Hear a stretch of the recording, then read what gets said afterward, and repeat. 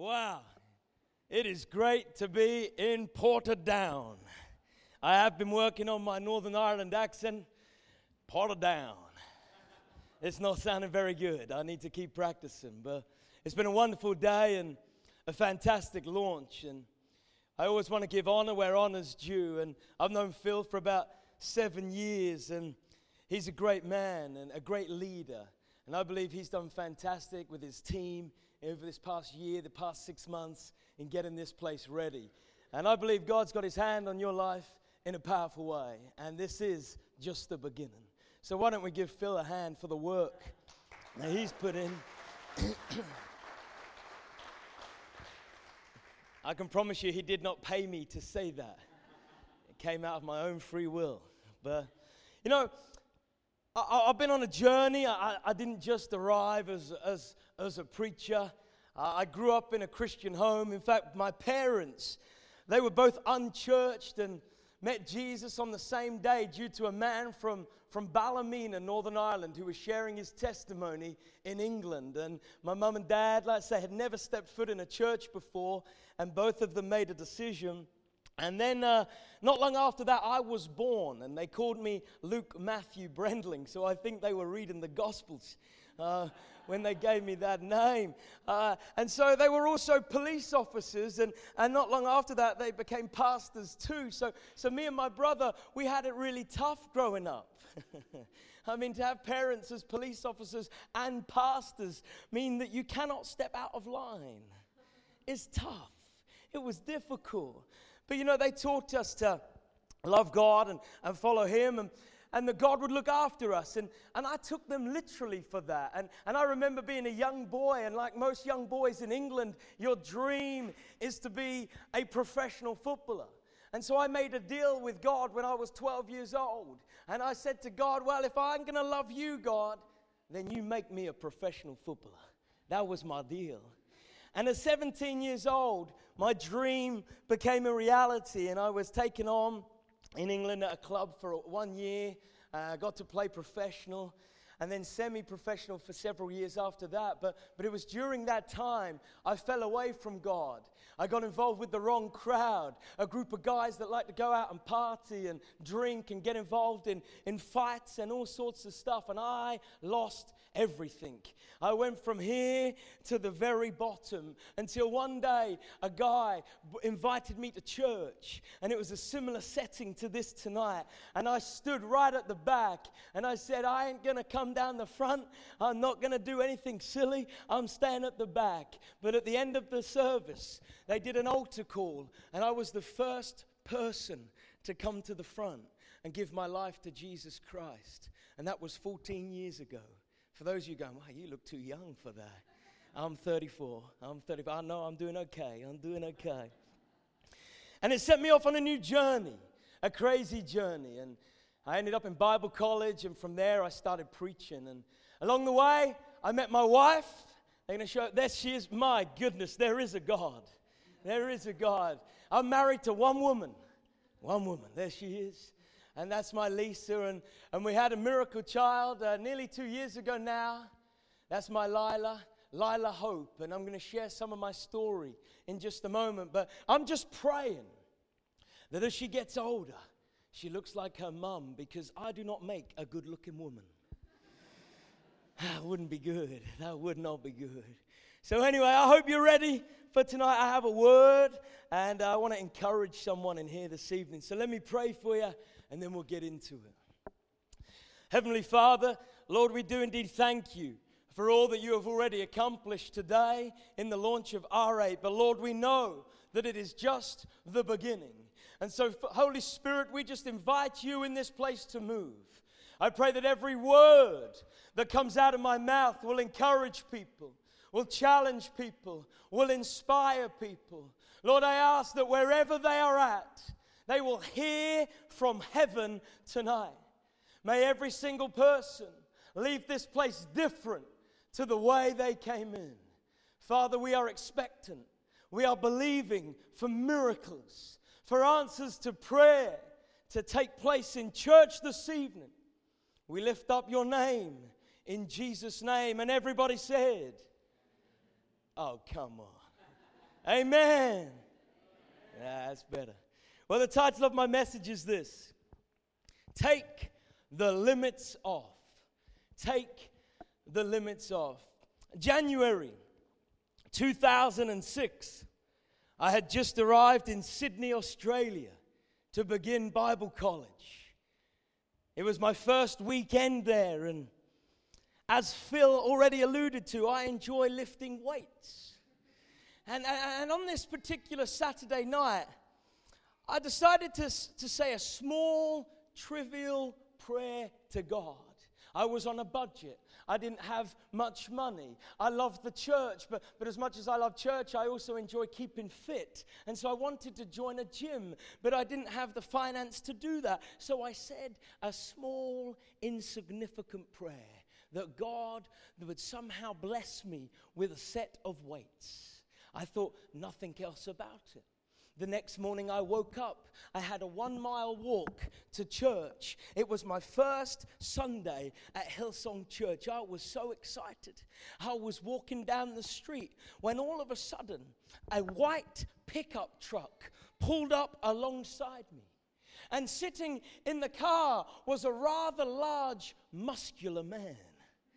He wound down his window and he said, "Are you going to church? Would you like a lift?" Now, my parents have always taught me to never get in a car with a stranger. But judging by his Hillsong t-shirt and Bible on the dashboard, I thought that he may just be okay. And so I jumped into the car and we started to have a conversation. His name was Dave. And as we pulled into the car park, he said, "Luke, I don't know why I'm saying this. I have never done this before, but I feel like God is telling me to bless you with a set of weights." Really? Did you hear that? He said, I did. 2 weeks later, Dave came round to my house and he brought me a brand new bench, a set of weights, some dumbbells. It was the full works. Now, how amazing is that? Oh, I thought it was pretty good myself. I'm going to come back to that story later, but turn with me to Matthew chapter 8, verse 5. And they're going to put it up on the big ported down Bible behind me. There it is. Matthew chapter 5, it says this, chapter 8, verse 5, when Jesus had entered Capernaum, a centurion came to him asking for help. "Lord," he said, "my servant lies at home paralyzed, suffering terribly." Jesus said to him, "Shall I come and heal him?"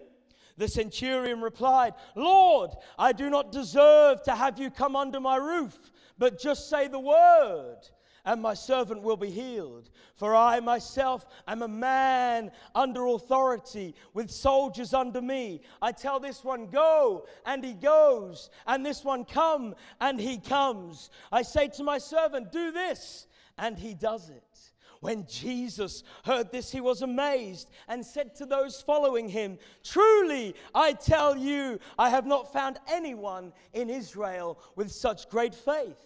Then Jesus said to the centurion in verse 13, "Go, let it be done just as you believed that it would."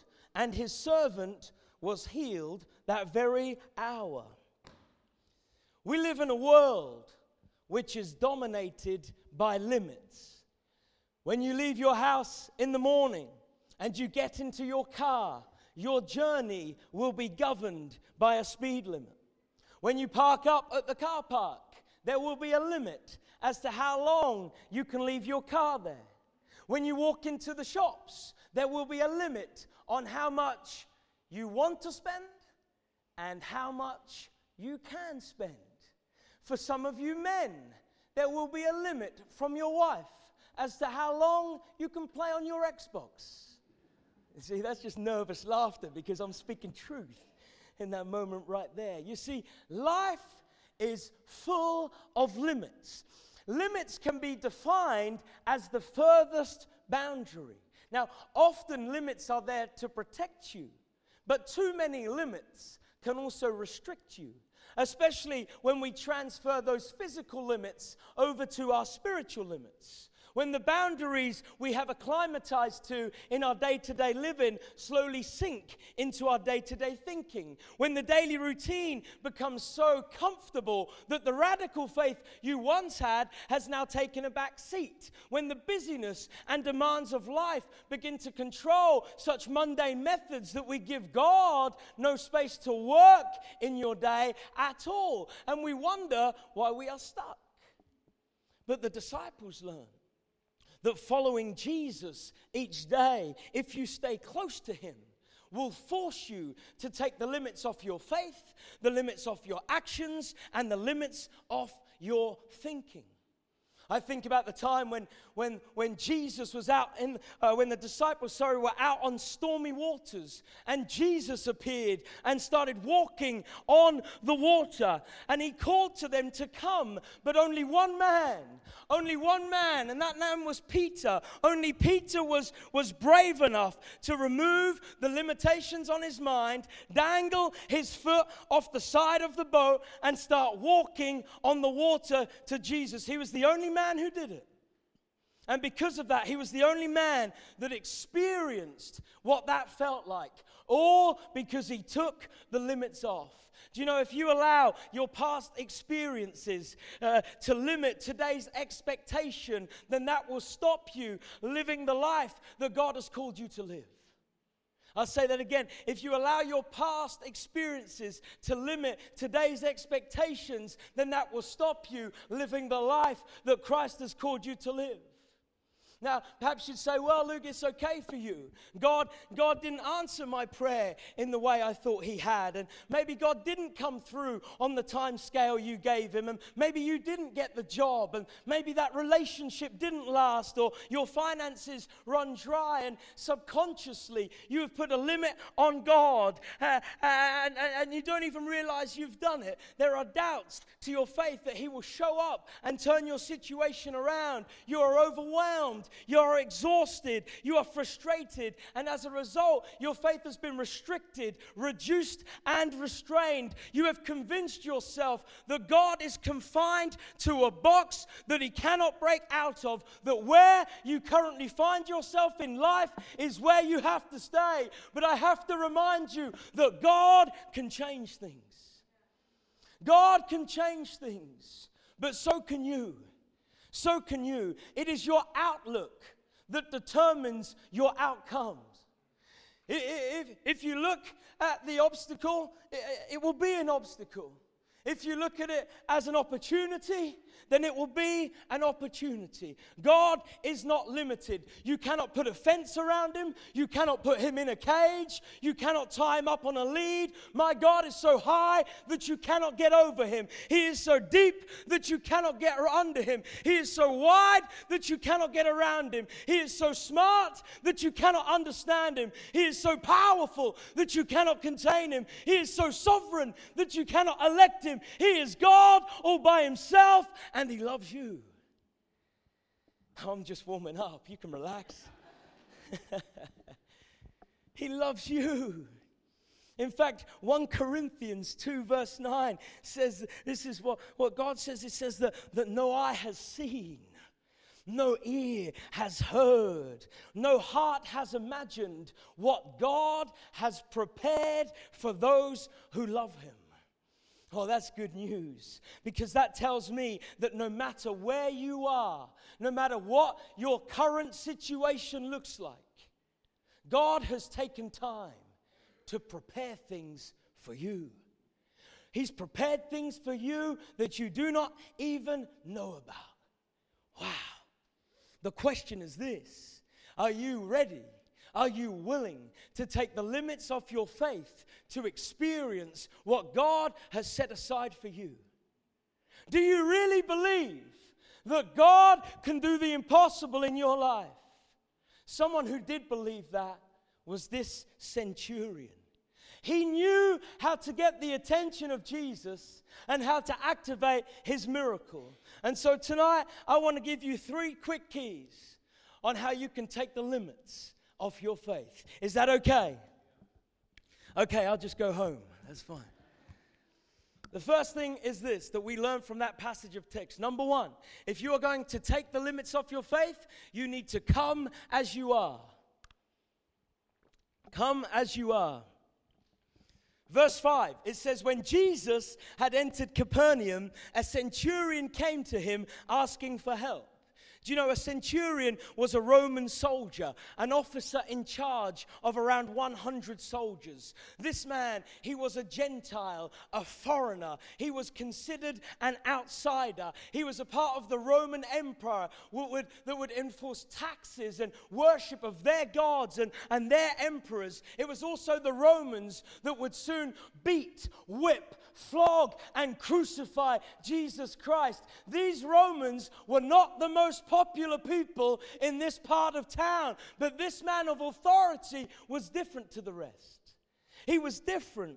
He had a respect for who Jesus was, and despite what tradition and what customs would have taught him, he approaches Jesus for help.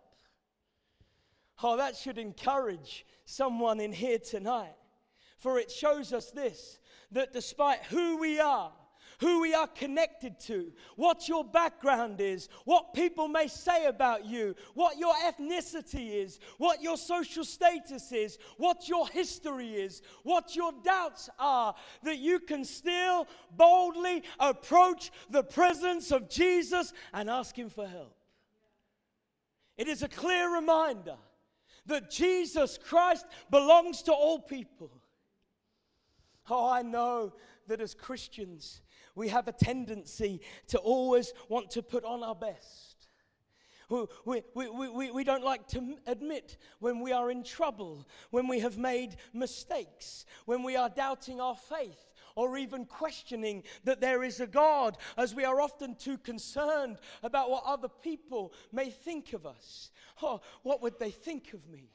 Or would they stop liking me or not invite me to that social gathering? Or would they unfollow me on social media? I know this stuff is real today. You see, we like to hide things and push things down for fear of what others may think of us, or being fearful of being hurt in the process. And I'm sure that we can all admit to wrestling with these thoughts. But here is what I love about my God. You do not have to be like that with him. His love for you is different to man's love.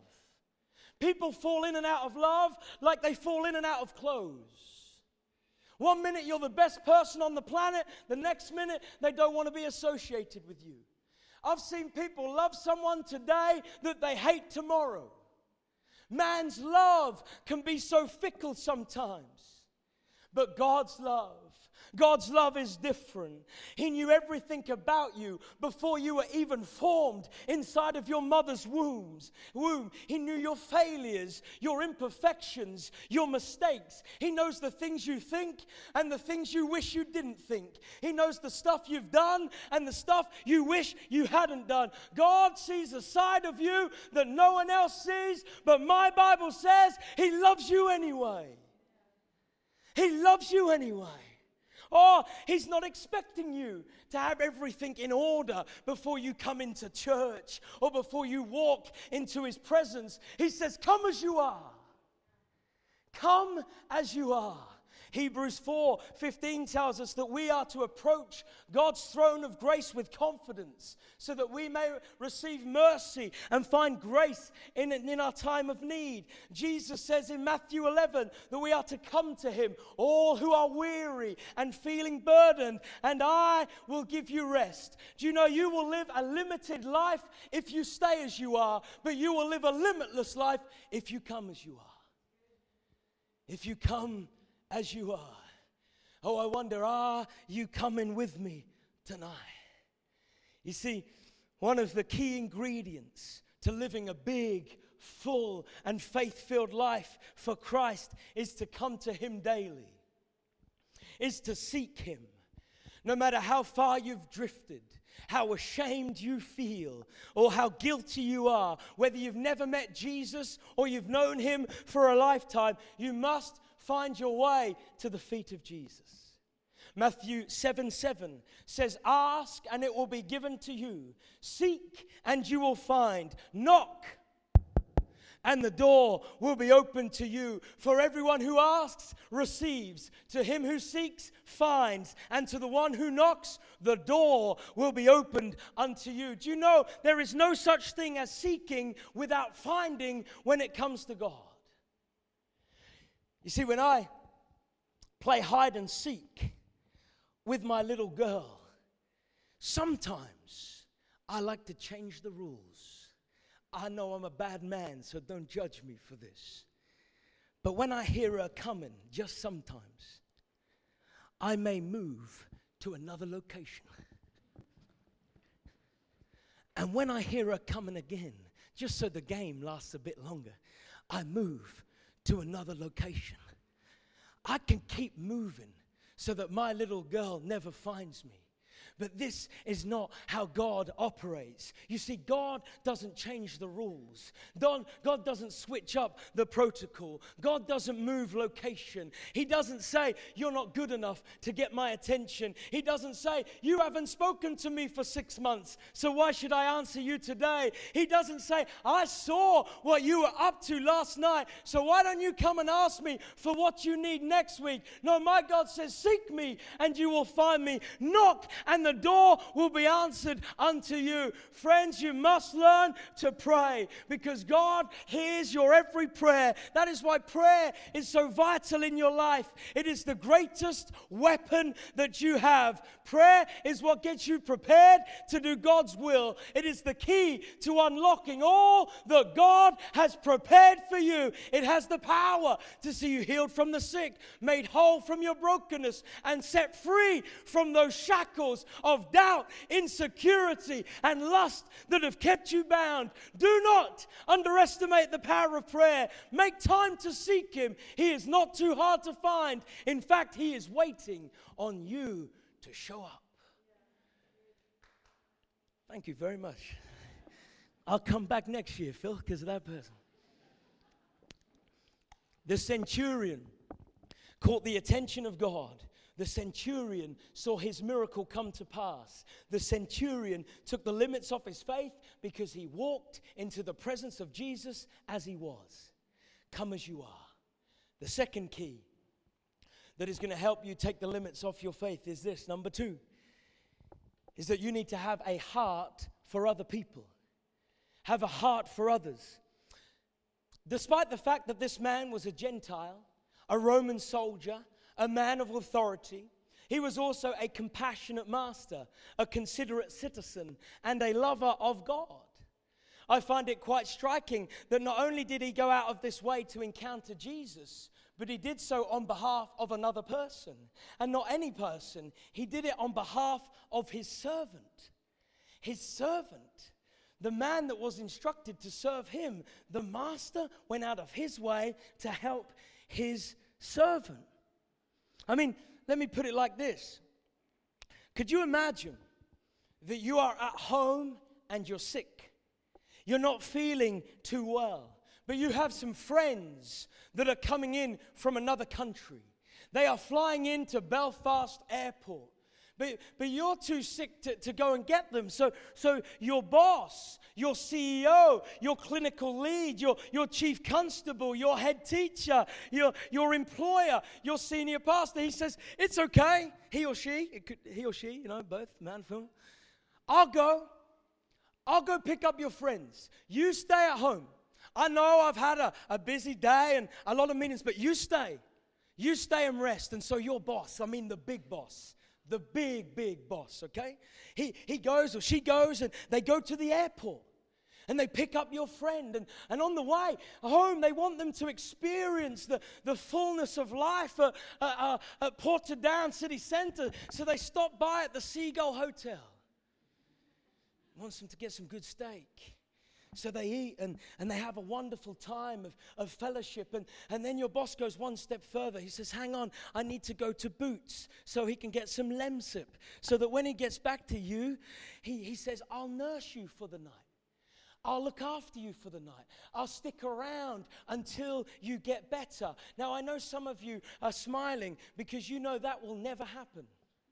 And I know some of you are being quite naughty right now because you're praying that would happen. I can read your mind. I can see it. But this is, in essence, what the centurion has chosen to do. It was not all about his position. It was about placing the needs of others before his own. Surely, when he approached Jesus, he could have changed up the agenda. He could have asked Jesus to bless him. Bless me. Use me. Help me. Instead, he decided in his heart that he was going to be a servant to his servant by going to the ultimate servant who would serve up a miracle to the sick servant that was lying at home. That's a lot of serving. That's a lot of serving. But here's my point. The centurion lifted the limits off of his faith because he made sure that it wasn't all about him. Turn to your neighbor and say, take the limits off. Now turn to your least favorite neighbor and say, take the limits off.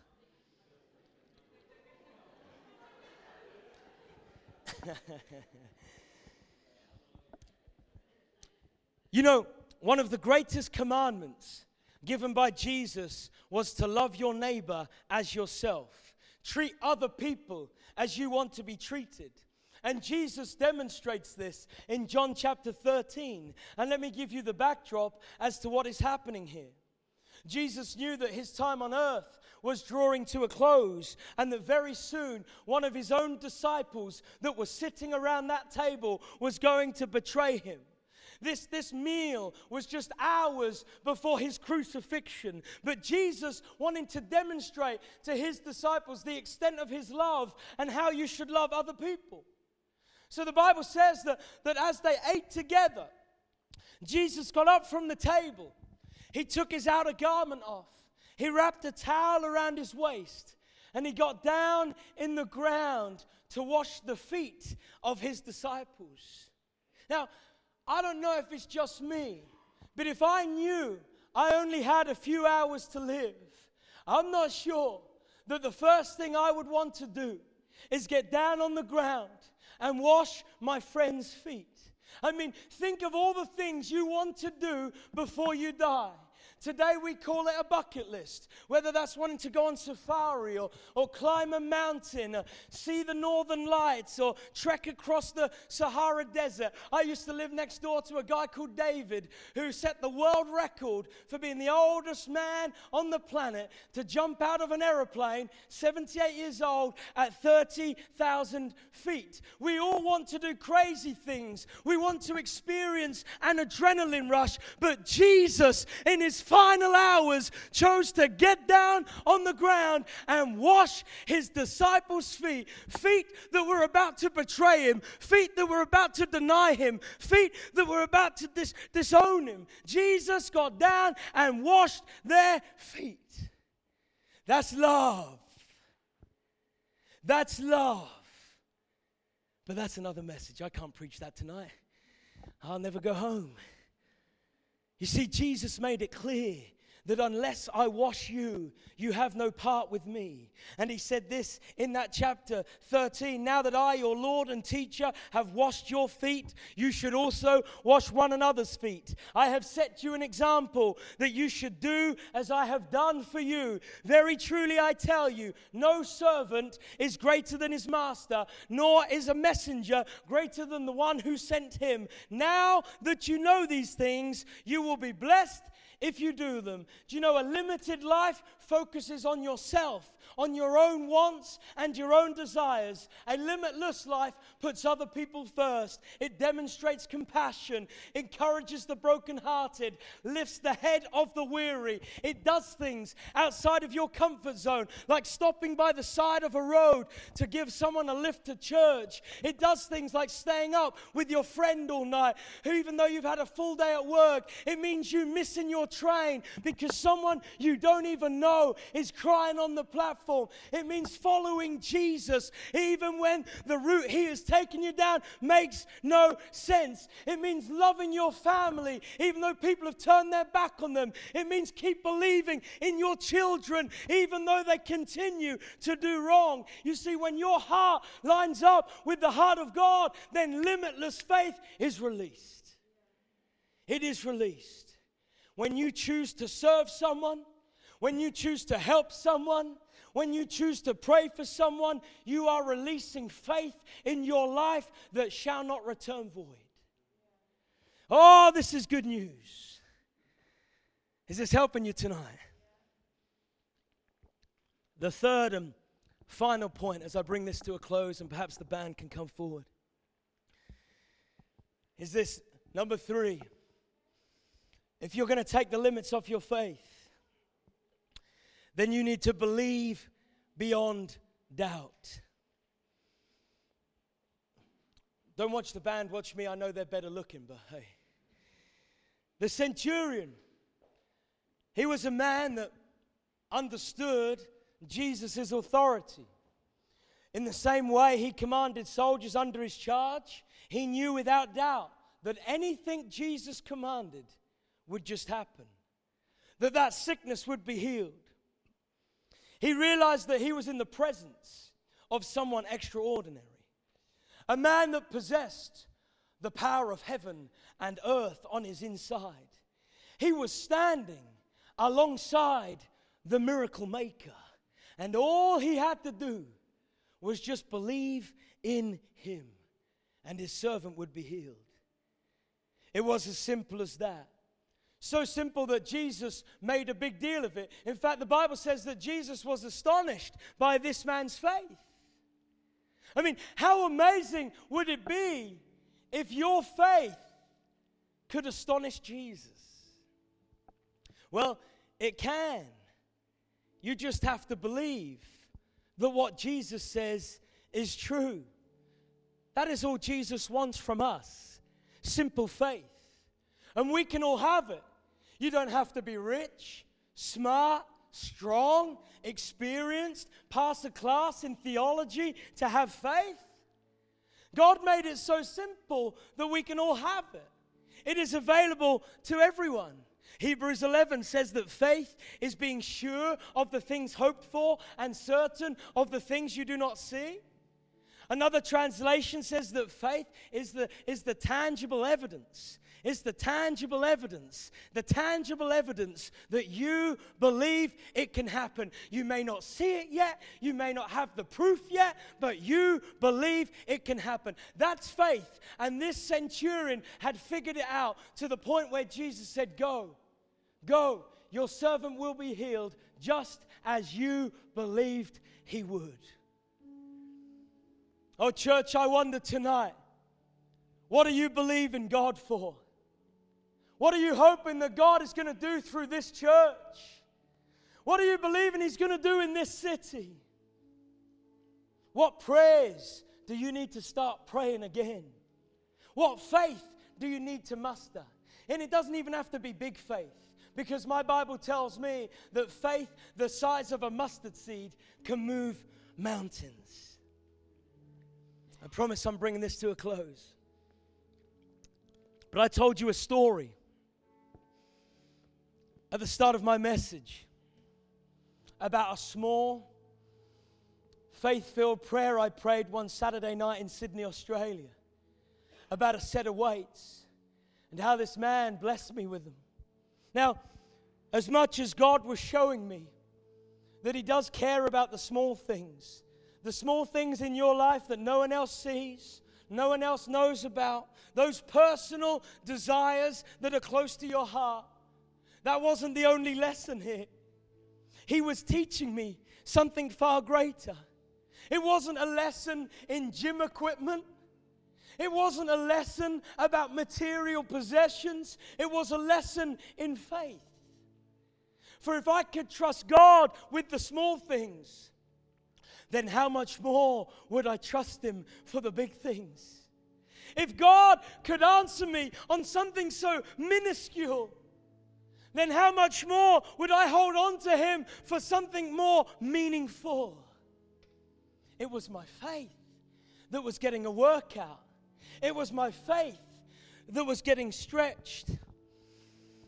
It was my faith getting me prepared for April 2015, when my wife and I would walk into the hospital room expecting to bring home our first miracle child.